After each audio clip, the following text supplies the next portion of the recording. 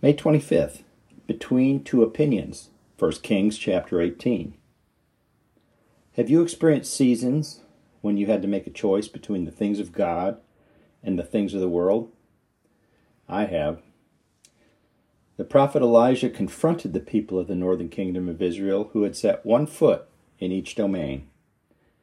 And reading from 1 Kings 18, "And Elijah came to all the people and said, 'How long will you falter between two opinions? If the Lord is God, follow him. But if Baal, follow him.' But the people answered him, not a word." That's 1 Kings chapter 18, verse 21, New King James Version. In my own life, there have been several occasions where this nature of challenge would have cut deep into my heart. Though not Baal per se, there are other forms of idol worship in the world that tempt and surround us.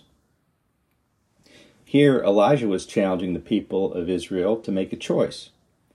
They had been slowly and methodically tempted away from following the Lord who had planted them in that land and provided all that they had needed to live a good life. But the temptations and pleasures of Baal worship, strongly encouraged and supported by their leaders, Queen Jezebel and King Ahab, provided a desirable alternative to obeying God. But one cannot do two opposing things at the same time. Does this sound familiar? God had had enough of this disrespect and unfaithfulness, and unwilling to let the people he loved be surrendered to dark forces, led Elijah to set up a challenge between himself and Baal. Behind the scenes, this was also a challenge between the kingdoms of God and Satan, as Satan was the power behind these false idols. And it also led Jezebel to kill all the prophets of the Lord that she could find. To get ready to bring the 3.5-year drought to a dramatic end, God had Elijah present a challenge to the 450 prophets of Baal. They were to prepare a bull offering on Mount Carmel and call down fire from heaven to light it. Satan had previously demonstrated himself perfectly capable of doing this, as he had done it before to the faithful Job. And reading from the book of Job, Chapter 1, "Then the Lord said to Satan, 'Have you considered my servant Job, that there's none like him on the earth, a blameless and upright man, one who fears God and shuns evil?' So Satan answered the Lord and said, 'Does Job fear God for nothing? Have you not made a hedge around him, around his household, around all that he has on every side? You have blessed the works of his hands, and his possessions have increased in the land. But now stretch out your hand and touch all that he has, and he will surely curse you to your face.' And the Lord said to Satan, 'Behold, all that he has is in your power, only do not lay a hand on his person.'" That's Job chapter 1, verses 8 through 12.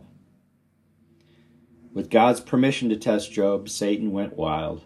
He brought many cruel and hateful tragedies upon Job's family, including even sending fire from heaven onto Job's flocks and field workers.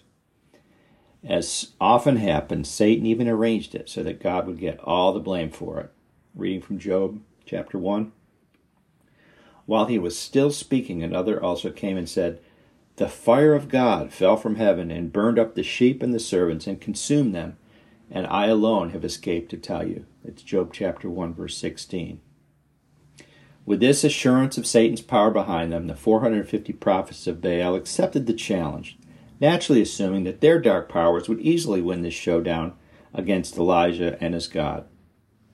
But just as with the confident dark powers behind the gods of Pharaoh's Egypt who came up against the God of Moses, they would be deeply mistaken.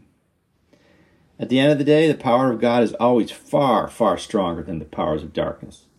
This theme is seen over and over again throughout the Bible, yet the battle between evil and good will continue to rage until the return of Jesus Christ as King over the earth, when all the dark powers will finally be removed from our world. This is part of God's plan for the final redemption and restoration of his physical and spiritual creation on the earth, a return to the innocence and goodness of Eden. Meanwhile, in Mount Carmel in northwest Israel, the challenge between the Lord and Baal was on.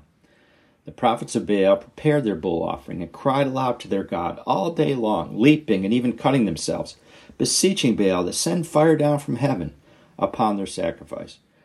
But the Spirit of God restrained the powers of evil, preventing them from speaking or acting. And by the time of the Lord's evening sacrifice, no fire from heaven had fallen, nor any sign of Baal's presence had been given. Throughout the day, Elijah mocked the false prophets and their God.